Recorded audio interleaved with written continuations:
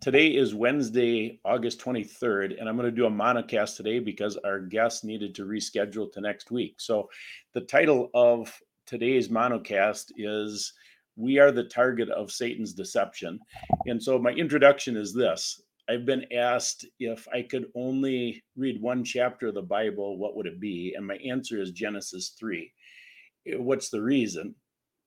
Because in Genesis 3 was the first time God told us indirectly that our bodies are fearfully and wonderfully made. And he did that because Adam and Eve were going to live forever if they didn't disobey. Then sin entered the world through Satan's deception and man wanting his own way. Our desire for knowledge to be like God has been the idolatry pursued ever since.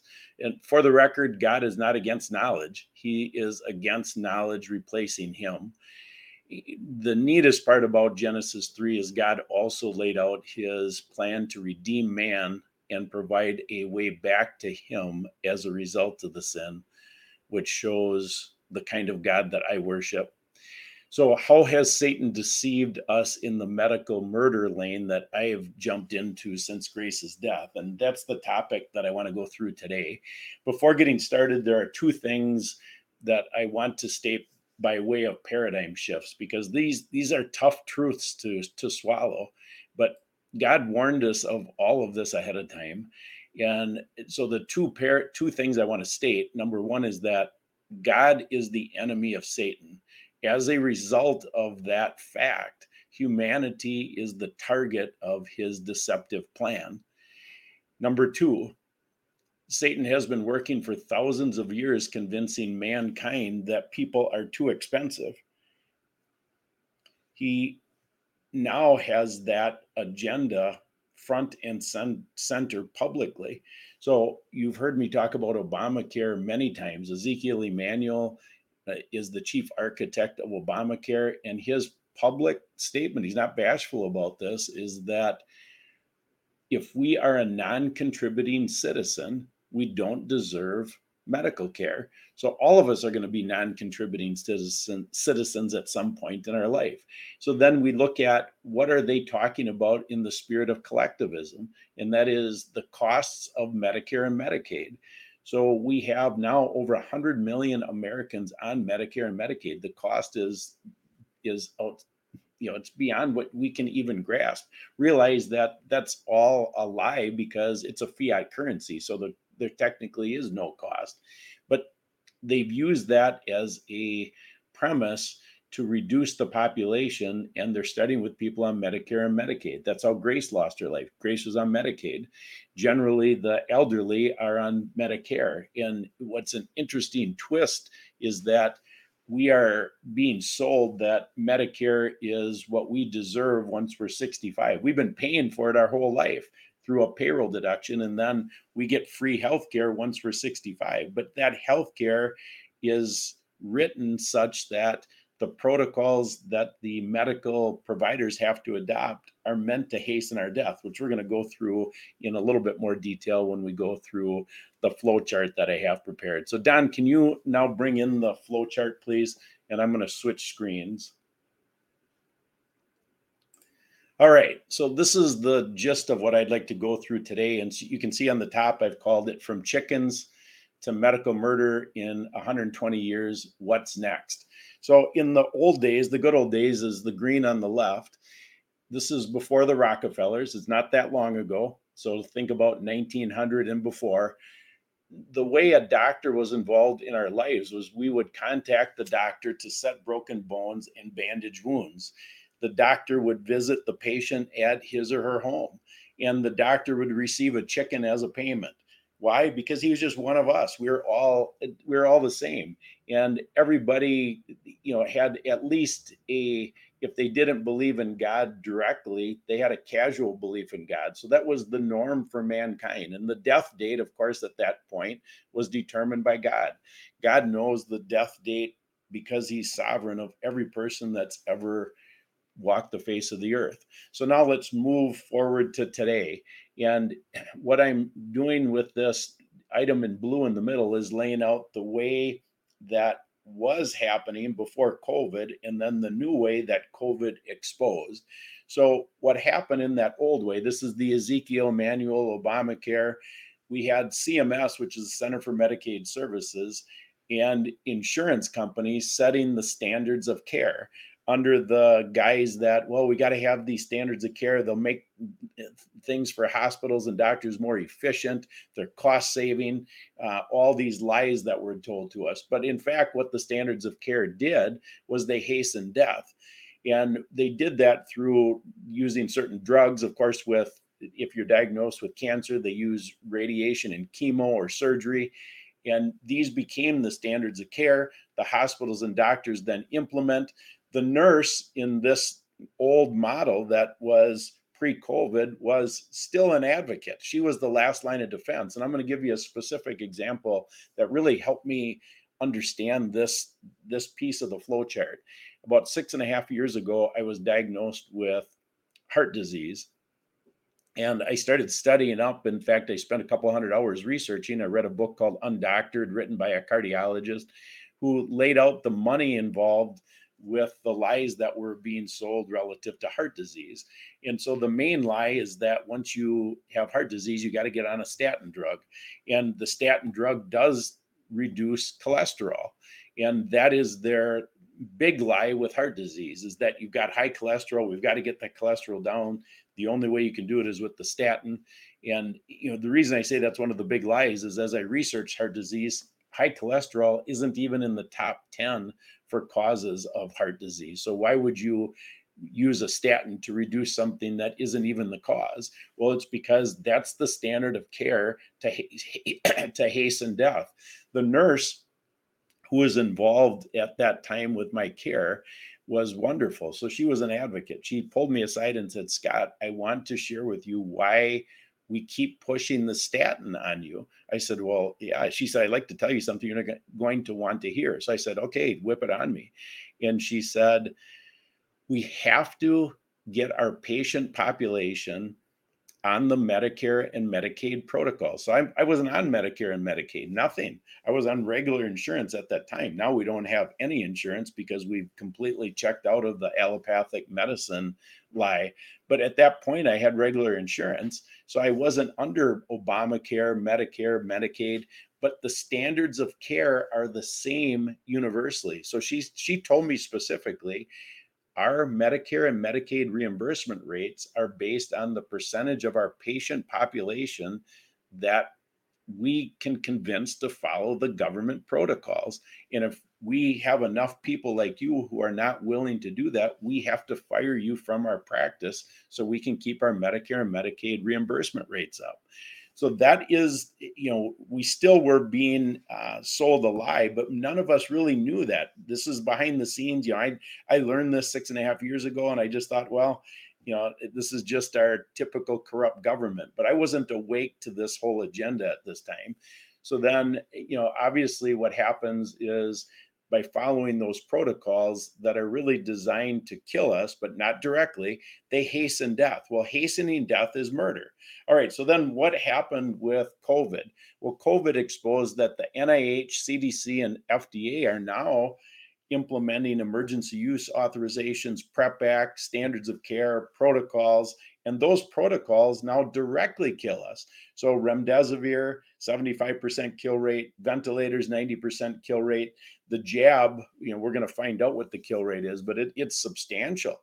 And, they authorize those and incentivize those. Last week, I was turned on to a document by Aurora Health that showed that doctors in the last quarter of 2021 received a $296,000 quarterly bonus for promoting the jab, assuming they could get 75% of their patients jabbed in that window of time where they were promoting. Well, of course, the government had to be incentivizing Aurora Health because they're not just going to give money away to the doctors at the tune of $296,000 per doctor. It doesn't make any sense. All right, so now the doctors and nurses implement, and the nurse has become an accomplice. So how do I know this? Because I know this because of Grace's death, and now that I'm out there advocating, I see it. And I can give two specific stories. my wife Cindy and I rescued Robert Pazer from a hospital in Green Bay, Wisconsin in November.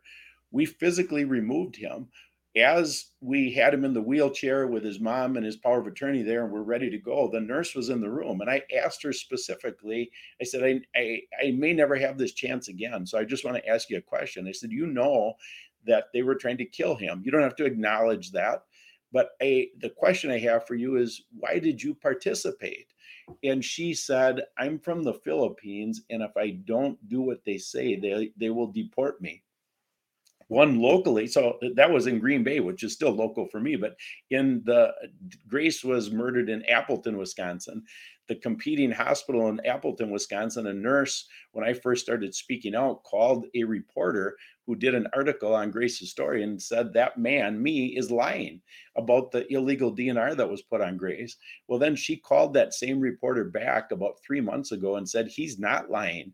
I am the power of attorney and nurse for my dad in the hospital. He's in his 90s, and the doctor put an illegal DNR on my dad. So I talked with the reporter. I said, can you arrange a phone call with this nurse? And she said, yeah. So I did. I talked with the nurse. And I said, will you come on radio and TV with me and explain this? People's lives are at stake. And she said, no, I can't do that. I'm 66 years old. I'm a year away from retirement. So now you can see how the nurses have become an accomplice. What's the result? Actual death, and then money paid directly for submission to this agenda. I'm calling it the agenda, the population reduction agenda. Okay, so now we go to the final piece of this flow chart, and I'm calling it the future. And as I put this flowchart together last week, the first three columns, and then 1 o'clock in the morning on Saturday morning this last week, I was awoken from a dream, and this new future way was given to me. So, of course, when you're stumbling around, when you wake up from a dream like that, you got to quick jot the notes. I grabbed my cell phone, sent myself a couple of emails, and this is the result. So, what does the future look like? Well, the World Health Organization controls everything.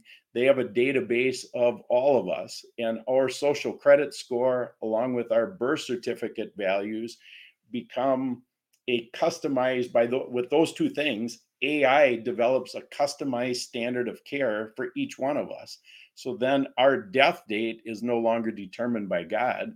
Our death date is, because we're slaves of this new system, is determined by the AI idol. So that's how I see it happening in the future. It's already in play. As I've been learning, the technology that is in place is so far ahead of what we know as a population, 50, 60 years ahead. So this is already in place. They're ready to go. When Grace was taken out, I had thought that AI was probably involved, but I really thought it was more manual than all behind the scenes, because I saw that Medicaid patients were 6 times more likely to die in a hospital of COVID than non-Medicaid. So I thought, well, how are they doing that? Well, it's pretty obvious. Instantly, as soon as you check into a hospital, what type of insurance the person has. And of course, the protocol follows the insurance. All right. So then to wrap things up, I've got to pull this up on my screen, Don. So give me just a minute.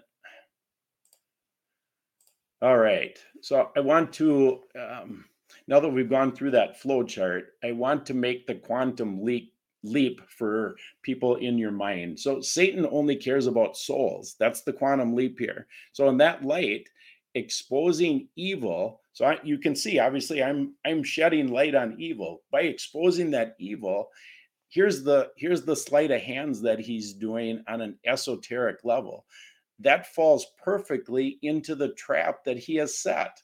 Well, how? Because God says Satan will reinvent himself as an angel of light, duping the unprepared with security and comfort, and claim to put an end to this evil that has been exposed. Remember, he's the cause of the evil, but he's also going to look like a savior on a white horse, coming in with, maybe we have military tribunals, gold-backed financial system, all kinds of things that are going to put an end to this evil.